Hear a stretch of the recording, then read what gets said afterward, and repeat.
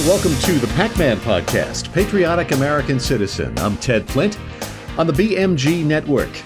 You know, all the news is talking about Donald Trump and the civil fraud trial in New York City, and it is news, but it's not the top story. It shouldn't be. But the major media, that's all they're talking about.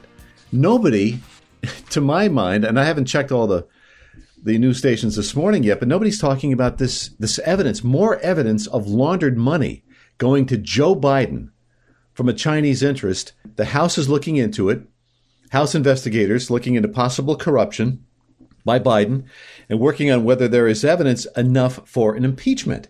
Well, naturally, the media is not going to talk about that. They're going to talk about Trump, and how he inflated his net worth. And they're trying to, destroy his business empire in New York City. Letitia James spoke to the media for a couple of minutes yesterday. I had the audio somewhere. I can't access it this morning. But you talk about weaponizing law enforcement to go after a political opponent. That's what's happening here, this civil fraud trial. And the judge, this Engeron, this guy is, they're political hacks. It's been said a million times. You don't need to hear it from me, but it's just so frustrating to watch Letitia James get up there in front of the microphones, and she's so arrogant and condescending. This is unprecedented in my lifetime, what's going on here. But back to Biden. The latest evidence is that a direct $40,000 payment to Joe Biden from his brother, James's wife, happened before James and Hunter Biden had received a large cash transfer from a Chinese company. Earlier, this is in WorldNet Daily, by the way, there was a similarly suggestive $200,000 check written by James Biden, the president's brother, and made out to Joe Biden. This happened when Joe was vice president. That check is also part of the House investigation. There's a report in the Washington Examiner that says the latest evidence shows James Biden had worked with Joe Biden's son, Hunter, on a business deal with Chinese energy conglomerate CEFC, forming a partnership that netted them and their partners millions of dollars. No mention today in the media about this.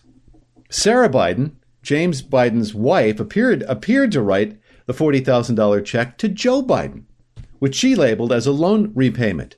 Was it a loan repayment? I mean, nothing's been proven yet. But I mean, the $40,000 payment to Joe Biden from his brother James's wife, I mean, this should be a lead story, but it's not. The media is just covering this up the way they've been covering up all the Biden crime over the last 4 or 5 years. According to this report in the WorldNet Daily, the money brought into the Biden family in recent years from such influence peddling reportedly is in the range of $20 million. That's according to House investigators. It's unbelievable. And nothing's being said about it. They've impeached Trump how many times? Twice? They've indicted him 4 times? If this is not impeachable evidence, I don't know what is. If they prove, they've got to get this nailed down, and they got to prove this guy as dirty as he is. Everybody knows it. He's the most corrupt president we've ever had in this country. He's been corrupt since day one, since he entered the Senate in the 70s. On this report, bank records show a venture linked to CEFC, the Chinese company, sent $5 million to a company partly owned by Hunter Biden back in 2017. And the same day, Hunter apparently sent $400,000 in one of his own accounts. This guy never worked a day in his life. He tried, I guess, to do art for a time. It's involved, and I don't want to get too deeply into the weeds. That's why maybe the media doesn't, cover it, because it's all these different names and all these money transfers. It's money laundering is what it is. Hunter also sent, days after that, he sent $150,000 to a business account held by James and Sarah Biden, Joe Biden's brother and his wife. And that was followed quickly by Sarah Biden's transfer of $50,000 to their personal account. And then shortly later, she wrote the $40,000 check to Joe Biden, again, allegedly for a loan repayment. House looking into all this nonsense. Somebody sent me a text from Dan Bongino. I don't listen to Bongino all that often. I mean, I'm working when he's on the air. He's good, former law enforcement official and Secret Service agent. He put on X yesterday. He said, recently, I'm concerned, and you should be too. It's a break glass moment. We've reached a breaking point. The left has gone full tyrant, and they've given up on the republic. Of course, they don't refer to it as a republic. They say, we have a democracy. But he said the media is all in on propaganda and has no fear of being called out for lying. They lie, and I'm going to just break away from the quote here, they lie indiscriminately, inveterately, and nobody ever holds their feet to the fire. The courts are largely leftist echo chambers where you stand little chance of getting justice, as Trump is finding out in New York City. Revered institutions such as the military are being destroyed by social justice warriors. The levers of quote-unquote justice, such as the DOJ and FBI, are fully weaponized to target political dissidents. Trump, basically anybody who's not a liberal Democrat. We're trillions of dollars in debt with absolutely no path to pay it down, and a certain path to pile on even more debt. There's talk in Washington again about this debt limit increase. There's still a small window, Bongino writes, to turn this around, but I'm running out of optimism. Hug your kids. Of course, we do that every day anyway. It's unbelievable what's happening here to this country. You know, I'd rather talk about football, and I'd rather talk about any other number of things. By the way, speaking of podcasts and different topics, my daughter Madeline is, as I've told you, maybe a million times, I'm very proud of her. My wife is as well, very proud of our oldest daughter. We're proud of all of our children. But she's a human biology major, and she's going to be a medical professional of some kind. She's not sure just what yet, but her latest podcast focuses solely on health-related issues. And it talks about stress. I don't think she's completed it. She's done part of it. And it's really interesting what stress can do to your body, what it does, especially to diabetics. And I think that's why she's looking into it, because I'm diabetic. And stress is just a killer if you're a diabetic. But it's to anybody. I mean, it's just not good for you. But anyway, check out her podcast, The Essentials with Maddie Flint, weekly here on the BMG Network. And check out all the fine podcasters we have for you. Adrian Ross does a show up there at least once a week. We have The Age Sage with Mr. Acosta, and this program, which airs on Wednesdays. You know, the left is calling for a ceasefire in Gaza, and Netanyahu came out yesterday. He said there will be no ceasefire until every hostage held by Hamas has been freed. No ceasefire. The left wants Israel to refrain from responding, basically. They got blasted October 7th. 1,400 Israelis were murdered, some in their own beds. Some children, babies, were decapitated. These people, these Palestinians, some of them, Hamas, I should specify, Hamas are animals, and they deserve to die like animals. And until every one of them does, you're not going to have peace in the Middle East. We may not see peace in our lifetime until the Lord returns. In this country, we have these leftist groups who are aligned with these pro-Palestinian groups in this country. Thousands of these people, pro-Palestinian marchers, descended upon Washington this week. They were chanting Allahu Akbar and F. Joe Biden. These are the people Biden and his liberal cohorts are supporting. No ceasefire in Gaza until the hostages have been freed, period. That's from Bibi Netanyahu. You know, I was watching a podcast yesterday by Alan Dershowitz, the famed Harvard law professor. Brilliant guy. You know, his broadcasting skills are leave a lot to be desired, but the content was great. But he was about a half an hour long, and I watched a few minutes of it. He said, something, the people that are protesting in this country for greater freedom for these minority groups and homosexuals and transgenders, he said, if they were in Gaza and if they lived under Hamas, they'd be thrown off buildings. Send the gays to Gaza. Send the transgenders to Gaza, or the progressives to Gaza. What would happen to them? They'd be tossed off buildings, they'd have their heads cut off. It was interesting, that part of it. But all these leftist groups are in alignment because they have a common enemy. America and Israel. Freedom, basically. They oppose freedom. These pro-Palestinian groups marching on D.C.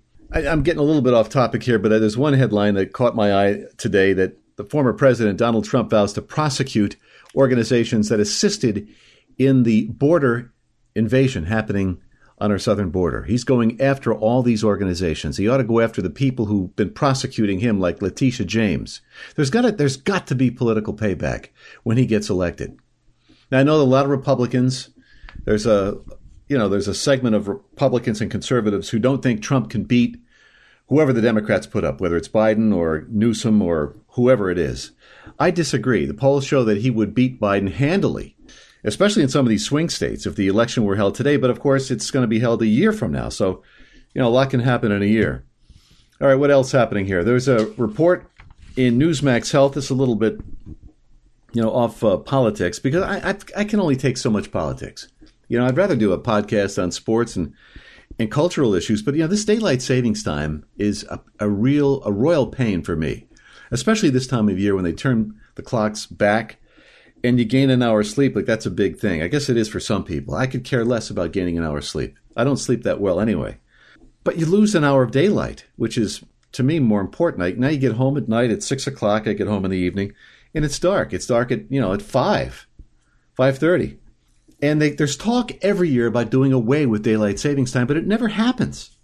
There's this report in Newsmax Health says that daylight savings time poses some health risks for some people. Their sleep is messed up, and they get out of work, it's dark, and they try to do all these errands in the dark, and there are accidents. AAA Auto Club saying there are more accidents this time of year. And that may be true. Yeah, it's just frustrating. I think most states have done away with daylight savings time. Not here in New York, though. I don't know if it's a state-by-state issue or not. I think there are a handful of states that don't observe it. Hawaii is one of them. Puerto Rico, I guess, U.S. Virgin Islands, and most of Arizona do not observe daylight savings time. Good for them. So I guess most do. The Senate, the U.S. Senate, a year and a half ago passed a bipartisan bill named the Sunshine Protection Act, but it stalled in the House for whatever reason. Why would you want to? I don't know what that is all about. Originally, this was done to help the farmers in their crops. They have more daylight. I don't know. It was done a long time ago, but it's time to move on from this. The bill was then reintroduced by Marco Rubio in the Senate March of this year, then referred to committee, and it's been sitting in committee. It's idle. For some reason, the House doesn't want to act on it, or the Senate at this point. Do away with it. We don't need daylight savings time. I feel better. What else? All right, one final story. I was going to maybe hold this off till next time, but there's a report that there's a big battle developing in this front against the government discriminating against white male-dominated businesses. There's a legal fight against the Biden administration and their advocacy for, fairness in all walks of life. The Wisconsin Institute for Law and Liberty says it has filed a federal lawsuit against Biden's disadvantaged business enterprise scheme. The case charges illegal discrimination against two clients, Mid-America Milling Company and Bagshaw Trucking, Inc. The legal team said the federal program is the largest and perhaps oldest affirmative action program in U.S. history, and it's run by the U.S. Department of Transportation. Affirmative action basically is going after anybody who's not minority. It's really discriminating against whites and anybody who doesn't have any characteristics considered minority. That's really what affirmative action is. It's discrimination against white people, white males, white heterosexual males, to be exact. I'll just briefly go over this. Dan Lennington is the deputy counsel. He said it's time for discrimination to end. Our clients are hardworking small business owners who just want to build roads and make America a great place for everyone. But time and time again, they lose out on business because of their race and gender. It's un-American, and we will put a stop to it. And I hope they're successful. That's all this is about. A trucking company and a Mid-America Milling Company. They just want to make America a great place to be. That's their problem. They want to make America great again. And they're being discriminated because they're white business owners. We have a communist regime in Washington dominated by they're communists. Nobody wants to call them that. Everything is about discrimination, and they make everything about race and ethnicity and gender quotas. They can call it goals, but the goals are discriminatory barriers, as this lawyer for this group put it. All they want is equal treatment under the law, these companies and other companies, white-owned businesses. But the scales of justice have been tipped against them.